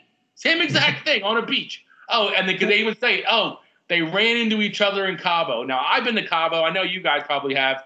I don't know if I just run into people randomly on a beach. Maybe I'm at the wrong resort. We don't go to the right resorts. But to say they ran – Reed Dark goes, I bumped into Sean McVay in Cabo. Oh, you bumped into him in Cabo. I think him and Shanahan were both there. Shanahan was trying to court him as well. No, and that's what I mean. So it's like, but we like Shanahan because he's NFL royalty. It's Mike Shanahan's kid, and but Stephen Ross, he's the big bad owner, and how dare you try to get somebody on his yacht? And again, I'm not defending that situation, but I'm just saying it's if you like somebody, it's everything in life. Oh well, it's a good guy. Oh, Deshaun, he's an evil person. How dare you meet with somebody? He's on their contract. It's like. Well, what is it? It's 6 in one hand, half dozen in the other. It's the same fucking thing. I'm looking at the Rams. They've drafted a lot of that team. No, they did. Kupp, Higbee, Akers. Jefferson. But they picked up, again, he's retired. They traded for Ramsey. They drafted Van Jefferson. They drafted they got a lot of picks out of Taylor Rapp. Darrell Henderson's has a little pop. Like, they drafted Gerald Everett. They drafted Cooper Kupp. They drafted Josh Reynolds. Like, they drafted a lot of guys. Now, granted, the last couple of years, they've gone all in with draft picks, and they won't have another first-round draft pick for another 3 years. So, like, their window to win is probably this year and next year before that bill comes, before that credit card they're the Eagles of 18 and 19, where it's like, all right, we got to win another Super Bowl, and then we'll deal with the shit later. And I get it. That wasn't a shot at the Eagles. But that's what they're doing. They just got lucky and got to the bowl again, for them. So that's the only difference is we did the same thing. It's just they pan out a little better is all. And I get that, But I guess we haven't talked about much of the blind. If you guys want to, the Brian Flores shit. Dude, so while you guys were talking about basketball for an hour and a half, I really don't want to talk about that. I read a bunch of so we're an hour and 43 minutes in. I think the episode has almost run its course. I don't think we need to talk about that. They have 40 players that are getting ready to, or 40 individuals that are getting ready to sign on to this thing with Flores, and the brief that they filed with the court, or the lawsuit, whatever you want to call it. It's really, really damning what the statistics and the quotes and the precedent that they lay out in this thing. Like, this is going to get really, really, really ugly for the league. Like, I feel bad for the Washington Commanders. They're not going to have a chance to reveal their logo tomorrow. Is that their name? Is that their name? Yeah. Yeah, it got leaked, but like. Well, no, it didn't get leaked. They put the shit up, and somebody the news helicopter flew by, and they could see it. Yeah. Fucking amateurs. But like. We'll have the Washington Commanders in the NFC. I'm all pixely and shit. Come on, man. And then on top of it, pretty goddamn tiffs. The other wild thing is the part about the owner asking him to throw games and offering him a game. Now there's a free 116 screen passes all game.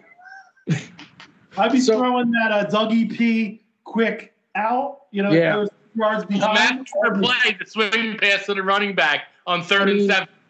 Best play in the playbook. If third down, punt, that's a punt. If that comes out to be true, the league is going to have to take the team away from him. Now I did hear that like that's the one damning thing that would be like the other things he could dance around and probably whatever. But if that comes out to be true, then he's done. Like they're gonna make him sell the team, like for real. That's impossible to prove. I mean, I guess at that point he's got to have either a recording or he's got to have proof. Like he said or you something, have but some proof of that, which or the league just be like kind of in the closed doors, John, like even you're out. If like, he's got text messages from fucking Bill Belichick, fucking up. Yeah, the Belichick thing happened to like the last couple days, like that. Yeah. The thing on the boat, it wasn't like. Oh, I doubt he was like, let me take a selfie here with Deshaun Watson just for my records. Belichick on his flip phone. The guy's my God, he's the smoking gun in all this. Just said that earlier, for Bill. And then not just that. So somebody retweeted or tweeted out like about the Flores thing. So Harbaugh's going to be the coach of the Vikings. The Vikings, confirmed? Is that confirmed? Apparently he was cleaning out he's no longer in his office at Michigan. At Michigan, he's not there, and they flew him in. And today's the first day I think recruits can show up to the campus. So I think your coach would want to be there for that. Yeah, he's gone. He's gone. So he's basically going to be announced the coach tomorrow, while the Vikings are doing their due diligence. Doing the Rooney Rule interviews today, and it was basically like the Vikings put out a press release. Oh, we just interviewed the Giants defensive coordinator, Patrick Graham, for the position, and a couple minutes later, somebody else was like, "Oh, because they're about to hire Harbaugh. It's already been decided." So like this is dirty, and it's gonna get real ugly for the league, really quick. So I mean, it's but I guess like John said it earlier, and I guess it's I mean I'm not whatever rule or not whatever, but I guess if you don't really want to coach, because I mean I know even if he wins this, it's like I don't know how how he could get hired again as a head coach somewhere. I have a feeling this was like a this is worth the sacrifice. Adam Schefter, I think. Put it best. He said that he did this. I mean, and I think we talked about like he did it very similar to how Colin Kaepernick did it. Like he's taking a stand and respect for that and good. I mean, like I don't think you'd ever. He basically came out and already said it. He said I'm pretty much not going to coach again. Yeah. So like we'll see what happens. Him and Ed Reed got paid. Shitty thing to have happen for the NFL before the Super Bowl. I'm sure, like I said, Roger isn't happy. But again, if there's an issue and a problem, then I guess we're going to look into it and come to a conclusion. And a lot of this, I mean, it probably came to a head with the Bill Belichick text messages, that dumb boomer fuck. The cap off. That probably was. And here's the other thing, Jesse. You think Belichick's just conniving that he did that on purpose? Like knowing blow this lid off as like a fuck you to Goodell. That would be hilarious.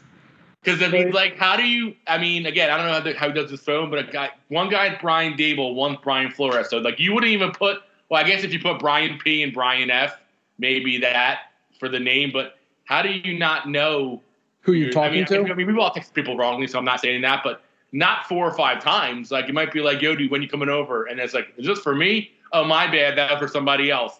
Yeah. You don't say, "Hey, he had like 4 or 5 exchanges." The wild thing is, so like I read the whole thing.